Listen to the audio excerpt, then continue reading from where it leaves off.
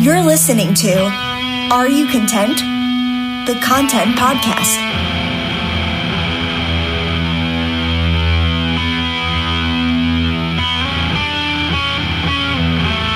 Hey guys, welcome back to the podcast. It's definitely been a minute. I hope you and your families are doing well during this evolving COVID-19 pandemic. Our last episode was published May 20th. I took a break to move, and just before then, I was fortunate that spring was fairly busy with client work. It has since tapered off a bit due to a slowdown in one of the key industries I write for, but I'm staying the course and getting back into the swing of things with some of my own content creation. Due to the pandemic and due to the fact that in-person networking opportunities have been limited, I may have to move this podcast to an online video chat format and record the audio, so I'm definitely open to your recommendations for platforms.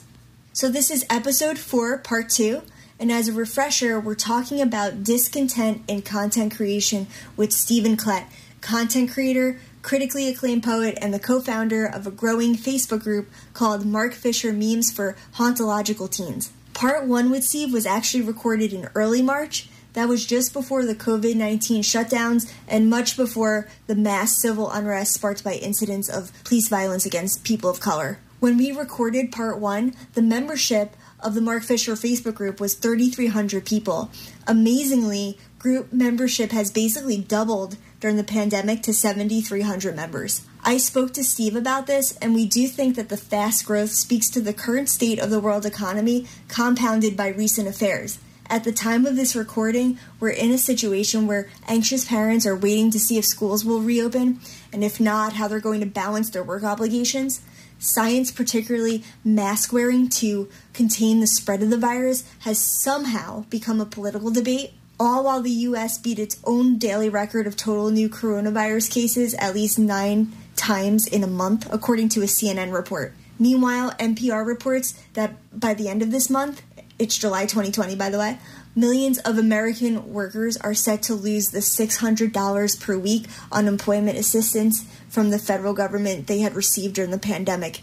It's, quote, leaving many in a high state of anxiety, end quote. Here in the U.S., despite what current leadership may tell us, the economy appears to be experiencing a slower recovery. NPR interviewed Indivar Duda Gupta. He's the co-executive director of Georgetown's Center on Poverty and Inequality, and he shed some light on what's really going on with the economic recovery. He says, quote, the reality of why people aren't working today has nothing to do with the generosity of unemployment insurance benefits. People aren't working today because there is a virus that's contagious, that's lethal, and that is not being contained. People aren't working today because they don't have childcare or paid leave. People aren't working today because there aren't enough safe workplaces for them to go to.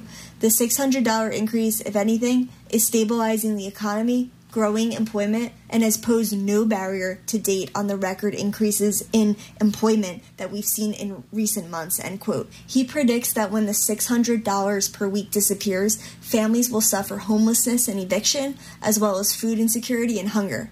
Black and Latino families will be affected disproportionately compared to white families due to America's inherent economic inequality. And so that question remains, how in 2020 does the wealthiest nation in the world continue to have such vast income inequality? In a country where giant corporations thrive, why is it such a struggle to take care of our own and help people have more opportunity to improve their lives? Why are people with 2 or 3 jobs struggling to make ends meet? And now the question for us is, how do we tie this back to content creation?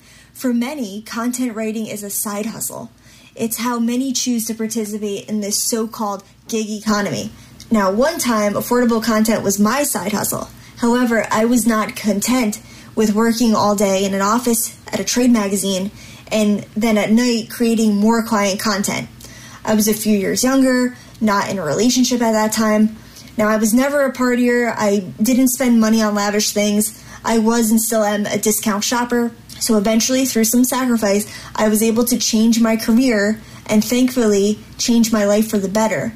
But the point is not lost. I sacrificed work-life balance in my mid to late 20s in order to do that. Not everyone can do that and devote themselves to work. Achieving work-life balance isn't a nice option for some. It's an absolute necessity. Some people start families early, or they have to care for family members. They find themselves working in the gig economy, taking on multiple jobs and struggling to keep up and make ends meet. So if you're in this content marketing world and content is your side hustle, this conversation may very well apply to you. Guys, this is an uncertain time, and in a vacuum of leadership and real solutions, people find their own answers. I theorize that people may be seeking out and connecting with the writings of Mark Fisher. Again, Mark Fisher is the British philosopher and author of the groundbreaking 2009 book, Capitalist Realism: Is There No Alternative? If you haven't listened to part 1 of this episode, I highly recommend going back and doing so because it provides more context and background of Mark Fisher and his thoughts on the gig economy. In part 2, Steve continues the philosophical discussion, and we provide some real-life examples of discontent in content creation from our own careers. So sit back, relax, and enjoy the discussion. I mean, just to see if we can extract things now, I would imagine this audience is capitalist. I myself have said I am a capitalist, but this idea of an alternate, I think, is interesting to me.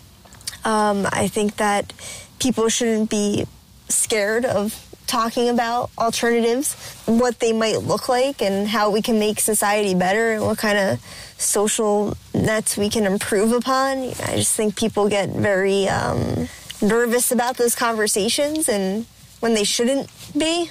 Yes, but I think what really hits on this is like a zoning in on the problems. Mm-hmm. Like the problems of the content writer. Right, the problems of, the gig worker, the problems for the delivery guy, the problems with technology, all these things that we accept as a part of our real, as a like part of social fabric.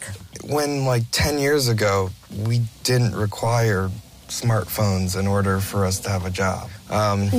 There's something that our entire society has like majorly shifted in terms of what we accept as necessary in order to survive. I mean, I couldn't do my job right now as a delivery driver for a pharmaceutical without an app that they then make me pay for. Do you have to pay for it? Yeah, I mean, they take... Because of your cell phone use? No, they take part of my paycheck out for the app.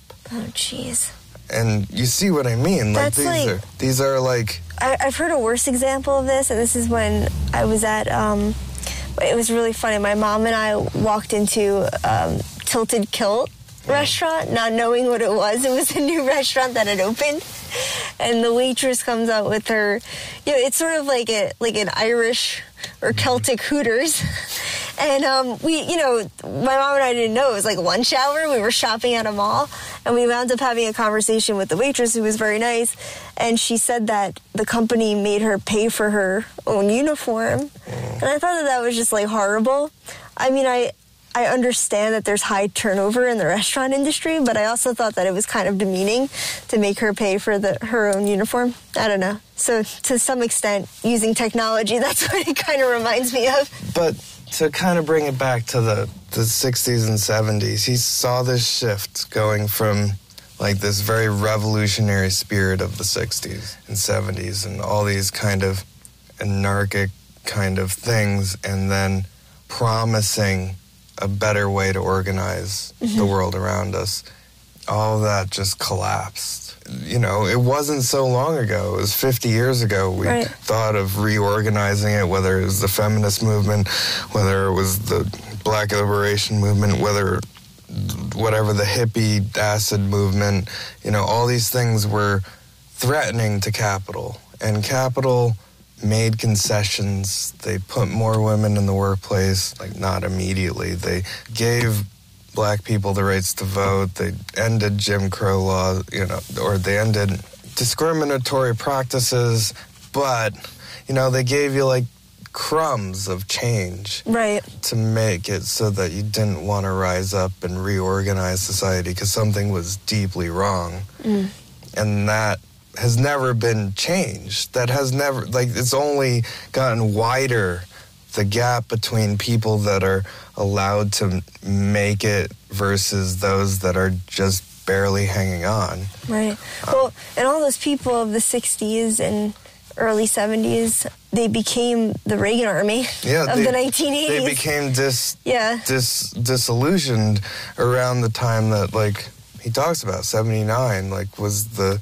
collapse of change, you know, and then the Berlin Wall falling down, and this kind of celebration without any reflection on, okay, if we won, what does winning look like? Right. And this is what winning looks like, you know, 30 years later. For the entirety of my lifespan, this is what winning has looked like. It looks like minimum wage jobs, a collapse of, like, any notion of social safety net, no job security, and an inability to make careers out of anything to do with the arts. People are so, like, the older generation, boomers in particular, are so quick to shit on millennials without thinking, you know, I mean, some of them do. Some of them think critically about how the opportunities don't exist now like they did during another time. You know, there's less economic opportunity. And why are you bitching and moaning? Like, why don't you pull yourself by the bootstraps? Why don't you start your own company? Well, you started your own company, and now you have to have 4 in order to do 1. Like that is not normal, and, like, it turns your life into this rat race of trying to have your time equated to money and your money equated with time, and you have to literally, like, schedule times you can be with your partner or your family, because otherwise you'd be losing money. I have a planner, actually, a new planner that has, I like the planner because it, you know, it keeps me focused during the day, but it actually has, like, as part of their weekly section, like, personal family relationships. Like, you're planning, you're, like, scheduling that time in and, like, making objectives about, like, how you're gonna, you know. And it didn't used to be the way. That's the other, like, that's, again, something has been taken from you. Like, yes, it sucked to have the same job for 40 years and to have a 9-to-5 that was so regimented that, like, every second of your day you didn't have any autonomy outside of, like, going to a factory or, you know, being an industrialized, like, person sucked. But you also had a home, you also had a family to come home to, you know, failing marriages, expectations that were of the time that, you know, admittedly we might have gotten better at as a society, but as a trade-off, now you have 10 jobs, now you have no job security, now you have emails from the very second you wake up to the very second you go to bed, the expectation that you have to make quotas, that you have to do paperwork, like,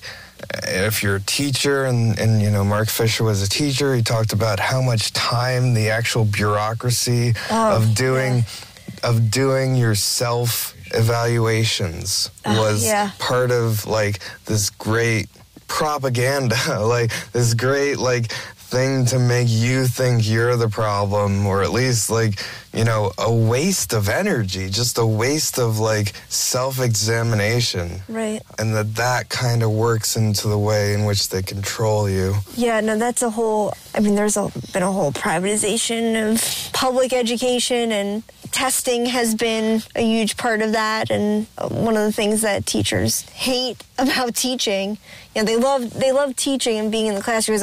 I'm just speaking, I'm not a teacher, but I'm speaking from experience of family members. You know, they love teaching, they love their jobs of teaching, but it's just that this push towards, if you look at, like, what is the root of what they don't like, it's the corporate influence and the privatization, like testing, for instance.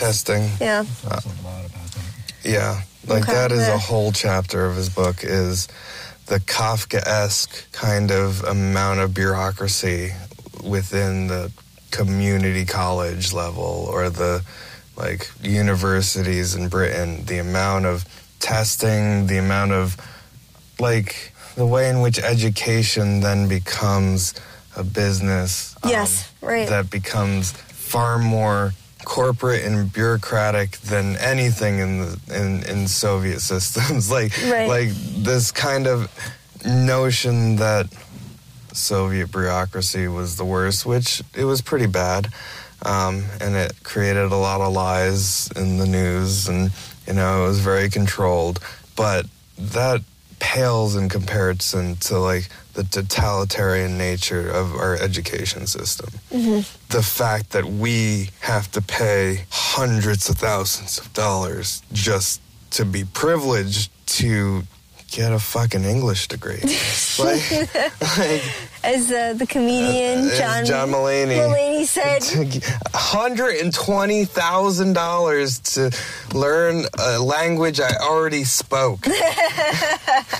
These are all diagnoses of the problems of when these institutions lack public funding or lack societal safety nets that have been eroded over time and are now just privatized, branded. He also talks a lot about branding, which could be a whole other podcast, because you can already see how it would work into his philosophy, that it, the kind of experiential nature of corporate branding makes it so that you don't know when you're being advertised to. Oh, yeah.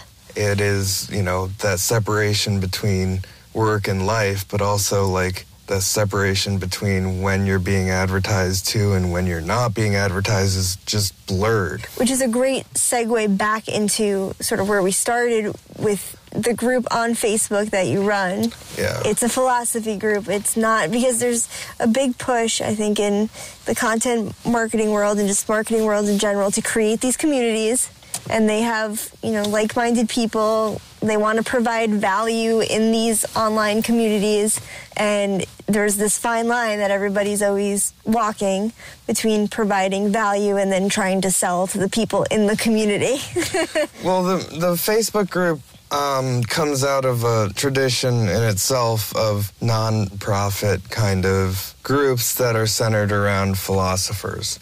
Right. And I've never been a part of a Facebook group that's ever tried to sell me anything other than votes for Bernie Sanders. But, right. Other than that... I've been part of, just for context, I've been part of a social media marketing group that provided value. There was a lot of social media marketers in it, but part of it was a funnel to attend their events that you would have to pay for. And also you paid to be in the group. You paid to unlock access to the group. That is insane. But this kind of follows, there's a very large Michel Foucault group, Foucault's Moist Mason or something like that, that has 11,000. Great names. That has 11,000 people in it, or 12,000 people. Where is your membership right now? 3,300. That's good, and it's only what, a year. A year old. How do you think people are finding it? Because it's people from all around the world, you said, right? Yeah, there's a lot of people from Britain. Like when the British elections were coming up, there was a large push by people because Mark Fisher was in Jeremy Corbyn's manifesto as one of the architects. One of the philosophers that he cites. Yeah, one of the philosophers in the manifesto for the Labour Party that he laid out as, quite literally, this is a break from neoliberalism and capitalist realism. He cites that as part of the political manifesto. And if you don't want to be living in this kind of hellscape that the Tories have provided for you, and you've read Mark Fisher, and there's statues for Mark Fisher over there, he's a cultural icon to, mitigating levels, certainly more so than over here, and I think there was a large influx of people that were exposed to his writing through that. Right, and it's a private group, but people can publicly find it. And probably by just maybe searching Mark Fisher in Facebook? Searching Mark Fisher, people going to school that have read him, or he's one of the most accessible philosophers I've ever read. His capitalist realism is 86 pages. Yeah, right. I read that. It was slim. It's very slim. It's got like 10 chapters. Each chapter is like 9 pages long. It's very accessible language. It's very compact language. And it also has a lot of fun cultural references to kind of go, oh, I saw that movie. Like it starts It's relatable. Yeah, it starts out with the way he kind of constructs the argument is starts out with Children of Men. And he talks about the dystopian quality to that, people living in cages next to Starbucks, and how that future has already come. That's already our present. Right. Like that was supposed to be like a dystopian hell future in the, future, and now less than 5 years later after the movie, that's more true than ever. Right. And isn't it funny how a movie made about the inability to procreate a new generation is a perfect metaphor for neoliberalism, and it's unable to birth a future, to show an alternative, to have this kind of opportunity for children, not just of children, but this kind of like political inability to create the new. Interesting. So he uses that as like this very poetic kind of way of introducing you that's very engaging. Nice. I want to bring Matt in here. He's been hanging out in the back here monitoring the audio, but he's actually a member of the Mark Fisher group. And I got him to read Capitalist Realism, and he was like updating me every chapter. I'm sharing a mic with Matt. Matt, what has the group membership been like for you? Honestly, they're one of the more positive groups I've ever been a part of. Like, it's pretty academic, and they're just really knowledgeable about Mark Fisher. Like, there's a lot of people trying to write papers about him, or like going through his videos and saying, hey, does anybody know if they have when Mark Fisher spoke at this place online or available, or asking about his works, or even incorporating it into like news articles about him and things like that. So I think that's pretty unique to find something that's not just like SpongeBob memes or like something like that, where it's really focused and you're going to learn something more often than not.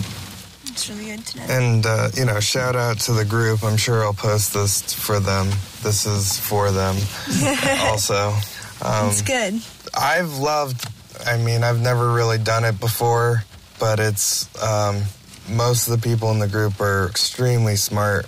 We've had very little problem. It's been very easy to be the administrator. You did have to ban one person? We had to ban one person. I love this story. Why?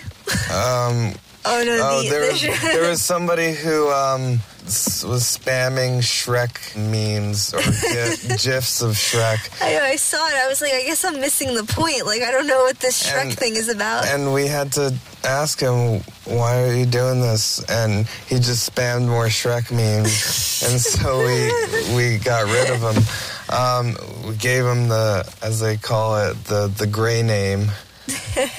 Because when you get banned, it shows up as a gray name. Right. But other than that, like, there's been a couple other things flagged as inappropriate for the group, and we've dealt with it pretty easily. But there hasn't been a major incident. Like, there hasn't been an infiltration. Right. Anyone inciting other people to violence or something? Yeah, it's more like we haven't had an infiltration from right-wing groups, because that happens a lot on the left. Right-wingers will come in and start shit just to monitor or dox people on the left, and we haven't had that happen. I think it's because it's too niche and too arcane for that kind of, like, if it was a Bernie Sanders meme stash or, something that's obviously political, but it's just kind of a nerdy, soft-spoken philosopher from England.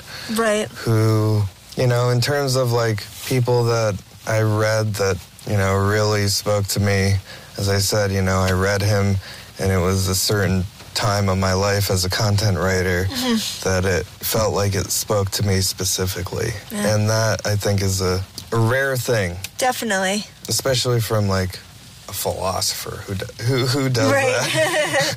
While you're in this like grind with work, you found some solace in the writings and speeches of the philosopher. Yeah, and his lectures are all over. They're really good. He's very timid and very nervous because he is very self-conscious and he rarely did speeches. But when he did, like, it takes him a little bit to work his way, this confidence. But by the end of his speeches, they're like poetic almost, like, and almost angry and valiant, and like, the system is fucked and we need to do something about it because there is no alternative. And, there are glimmers of hope for a mass movement to try and change that.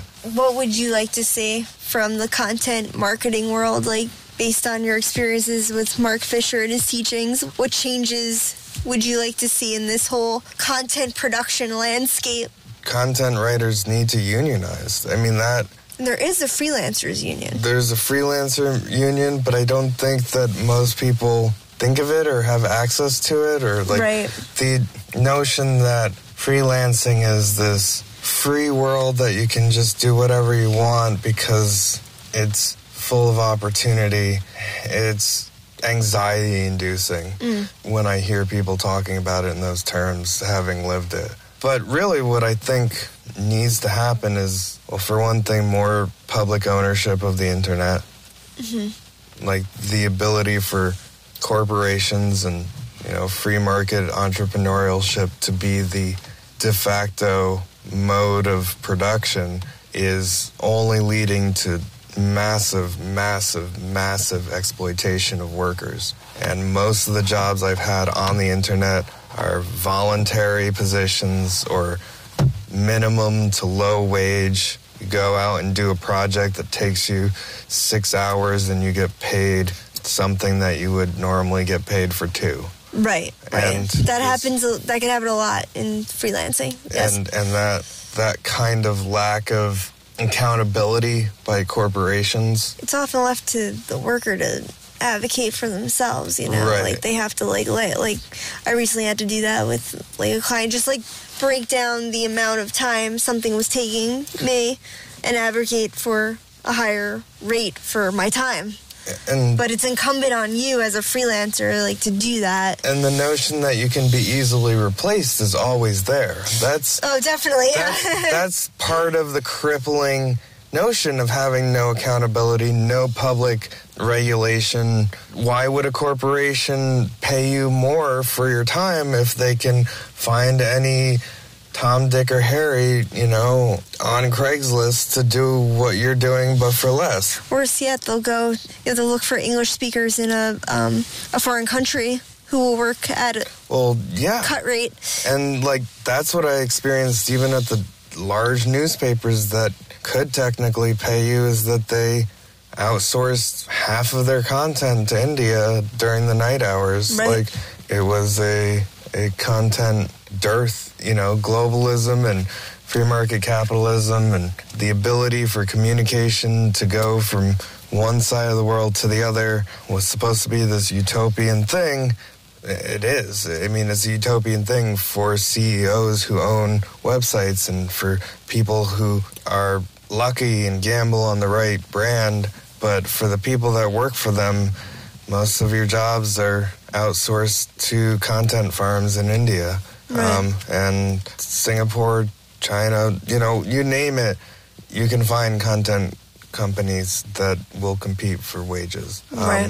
Without regulation and with the Wild West that was so promising in the internet, our ability to create value and get paid for it reasonable wages diminished immensely since this millennium.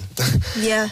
And that goes back to what we started out with. What can you think of that we have done in these past 20 years that we weren't able to do in the 20th century? The only thing that has changed is less opportunity, less work, and less creativity. I can think of one technology, the cloud-based technology. I feel like is maybe the one technology. You disagree, Matt? It's just servers. Is Matt saying it's just servers? Okay, yeah. It's just, I don't know, the lightning quick speed of it. Well, that's not new. That's just improving for the same reason as so you can get more work done and pay less for it. Right. Like, the cloud only provides less payment that corporations have to use on, I don't know, what would you use? Paying for cloud storage, by the way, is just insane. Yeah. Like what I pay in Dropbox fees and everything. And that's spending from the worker, not... Right. It's space somewhere. You're just paying for you're paying for the service, but... Whereas before, if you wanted to get communication to a CEO, I don't know, on the other side of the country, you'd have to send it by train and it would return 3 days before you got telegram or whatever. But the ability to make money at a very high rate and to create content at a very high rate that could get out to a massive audience in the blink of an eye has only helped the millionaires and billionaires. Bernie Sanders has joined us. and has really hurt an average worker's ability to make ends meet. This speaks to the thesis of my podcast, which I talk a lot about the balance of quantity of content versus quality of content and trying to find that symbiotic harmony that everybody can live with on both sides of the equation, both the company paying for the content and the person creating the content. I just feel like it's a graveyard. There's a graveyard of content, and I felt like that when I was producing content for these websites. I was pumping out 5 articles a day sometimes. Right. For things that were only going to be looked at for less than 24 hours. Right. That's sometimes how I feel creating content, and if people are agonizing over something in our process, and it's just we're trying to just close the loop and put a stamp on it and say the project is done, but it keeps going round and round, taking up a lot of people's time, and I'm just we're lucky, if people get to this page. If we're stuck on something on page 5 out of 6, we're just lucky if people click on it at all, read it at all. It's the quantity factor. People are just inundated with content.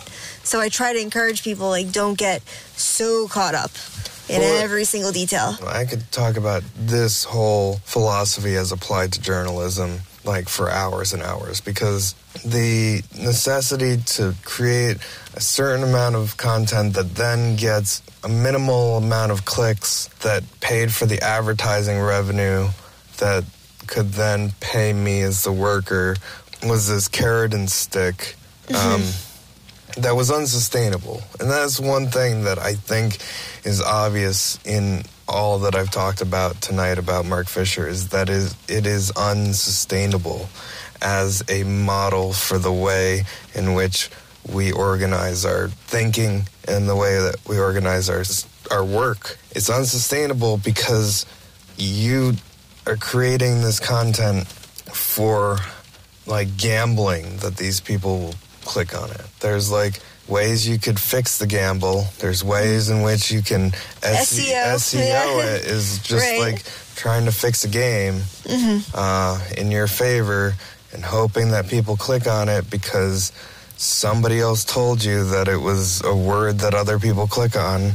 It's like you're trying to fix the game and the game is fixed against you because you have to go then do the same game over again in your next article.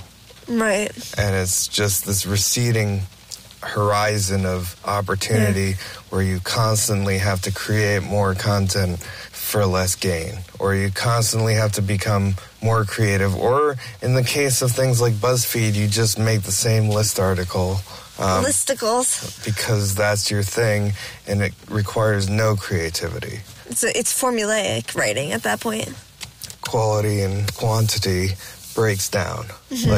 There is no quality, there's completely quantity. And I think that is the direction that the internet is headed. At least it was in my experience as a writer, that quality was a complete afterthought.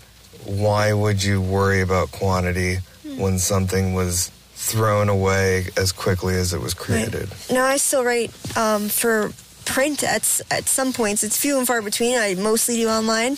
Where do you think print fits into a world like this? When's the last time you read a newspaper? I actually, a couple days ago, I pick up the Tri-City News. It's an Asbury Park sort of arts and entertainment newspaper. A lot of advertisements in it. When's the last time you paid for a newspaper? That's a good question. I can't remember. And even better, when's the last time you paid for a subscription to a newspaper? And I think I remember my parents paying this kid with like a local newspaper. He used to come around and collect the subscription money, and that was in the 1990s. I feel like 2000 hit and that went away.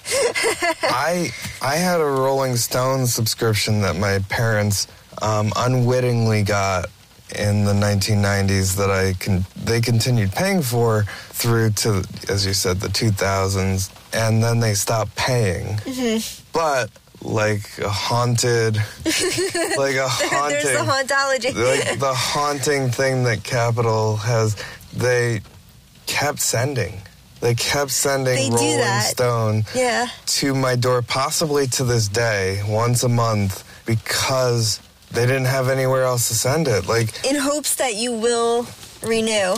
In hopes that it will renew. Like, a lot of magazines do that now. And it's just like a graveyard.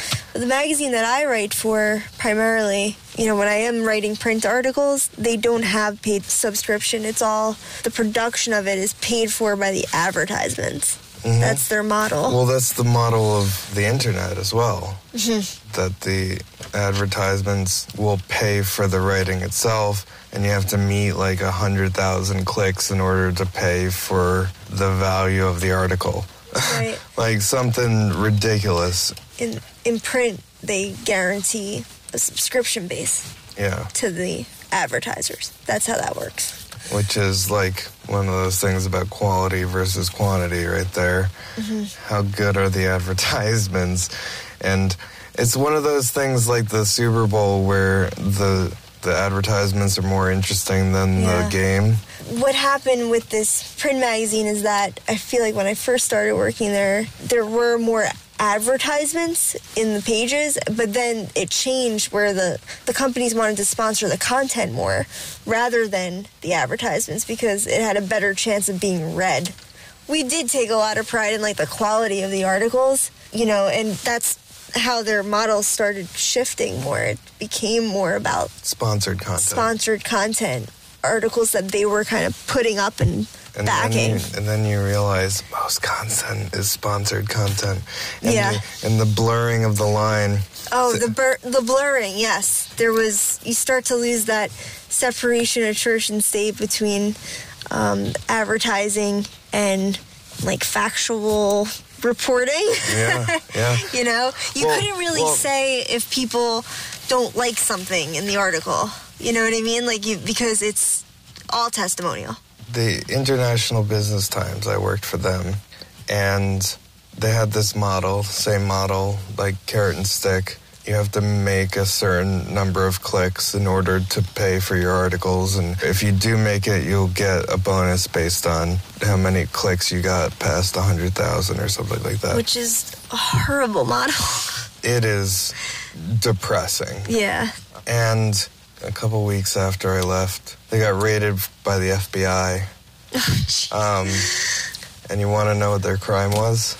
Why? They took their servers because they'd been tipped off that they'd been juking the stats, and they'd been paying bots to click on the articles to inflate the amount of clicks that they got to then sell to the advertisers. If you want an example of the simulating success, getting fake bots to click on your articles to then sell those stats to advertisers so you can sustain your business is a really poor model.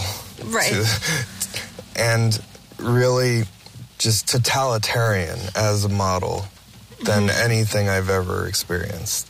Right. Just between expecting you to meet a certain number of clicks every day, to policing your every move, surveilling your every move, and then to find out later that they were faking their own success to begin with, really. And they were literally on Wall Street. Like, I was in a building on Wall Street.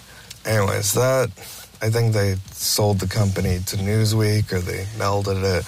It was not bad fun. news. It was not fun, and really highlighted that kind of content quality versus quantity breakdown that we're talking about. I'm just ranting about former jobs now, but I think it plays into this idea of, is there no alternative? Is there no better way to organize our minds? Is there no better way to organize our job security, our ability to have social services, our ability to have a job that can last longer than 6 months?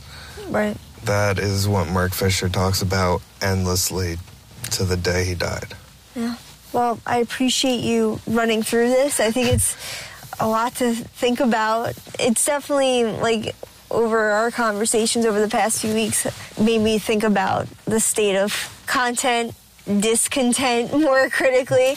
You know, I named it, Are You Content? The Content Podcast, not knowing this whole philosophy that you and Matt have been studying in the background, and then it sort of coincidentally led to this conversation about Mark Fisher and some of the things that he said about the digital age and content production and the gig economy. The gig economy and the failures of the political environment in which that is the norm. Right. So we'll leave with a silver lining. Is there a silver lining in this? There's a silver lining in everything. It's just digital. Thanks for inviting me to do this. Thanks, I thought this was a perfect venue to kind of rant about it. Definitely, and it's fun as a band to get together after practice. I hope this rain gives a nice ambiance. Yeah, the rain set in as your haunting ambience. Yes, and this foggy window here, because we've been sitting in here for a while. I really like the word hauntology as well. I think it's really cool as a concept. It is. Thanks again for taking some time to speak with me, and look forward to editing the podcast. And by me, I mean Matt. It's not in the interest of the mainstream media to encourage people to question capitalism, though, is it? Newspapers, for example, are profit-seeking businesses owned by very wealthy people. That's defeatist because we can't go anywhere. I mean, we can't go anywhere without either the media is reformed or we actually compete on terrain, which, just is not favourable to us. But it doesn't mean that we ought to concede it, I think. I mean, I think reading Nick Davis's book, Flat Earth News, is very interesting, which sort of, it does vindicate everything you've said about, with newspapers, 60% of broadsheet content comes from PR. I guess what's interesting about that, though, is that isn't that the owners of the newspapers collude with the PR companies as such. It's more that it's a direct consequence of underfunding of journalism. If journalists are required to turn around 10 stories a day, they won't be out on the streets doing investigative reporting. They'll be rewriting press releases. But I think that this is susceptible to influence by us as well. And what Davis calls these astroturf groups, play on the idea of grassroots organisation. So a lot of the things which appear in the paper as if they'd come from grassroots organisations, in fact, have come from these corporate astroturf PR bodies or whatever. But we need to compete in this. We need our own astroturf bodies, as it were, to compete into this ecology. Well, what gives us hope here is the fact that there isn't a strong agenda being pushed by these journalists. That they'll accept anything almost accept anything that comes into the inbox if it's pushed there with sufficient kind of vigour. And I still think that a lot of journalism is kind of opportunistic, and it's a question of our organising, I think, to intervene into this ecology. We've seen examples recently of Owen Jones, though. I mean, Owen Jones has gotten all kinds of media on the back of Chavs. Where he's appeared on Daybreak, on Sky News, right in the heart of this kind of corporate beast. So it can be done. I don't think we can a priori say what can be achieved at this time. Capital is in disarray. The ruling class is in disarray at the moment. And I think if we give up in advance and say, we'll never get into mainstream media, then, we're doing them a favour. Of course, the other danger is simply constructing everything so we adapt to the existing structures of mainstream media. That's also fatal. It's not about toning things down so that we can be accepted. It's about a hegemonic struggle such that we can change what is acceptable to say on there. And if we can't do that, then we have failed. And that's pretty clear. I mean, the New Labour is the most object lesson in that. If you simply construct your project on the basis of what is now acceptable in the mainstream, and maybe just slightly shifting things over, that will fail. And not only fail, it'll produce this kind of political despondency, such as I sort of try and describe in the book, really. But I think there's, they're different. I think we have to go between these two strategies, either staying outside the mainstream media completely, or just adapting to what the mainstream media is like now. Well, we have to learn lessons from neoliberals, really. I think that, they were capable of changing what the media was. In the same way, we have to imagine that the media can change in our direction. Of course, they've got resources we haven't got, but then we've got resources they haven't got as well, I think. And going back to what I was saying earlier on, we should be inspired, really, by the extent to which the triumph of neoliberalism, in a way, showing how things can go from impossible to inevitable. That's the way history goes. That things seem completely off the agenda, there's no way they can happen. Suddenly, things switch where they're the only thing that can happen. Are You Content? The Content Podcast is a production of Affordable Content LLC, all rights reserved. Hosted by Sam Negraval and edited by Matthew Hyde, with music by Undercover Rabbis, all rights reserved. Connect with Affordable Content on Facebook and LinkedIn, and feel free to reach out to me, Sam Negraval, on Facebook, Instagram, or LinkedIn, or by emailing sam@affordcontent.com. Thank you for listening.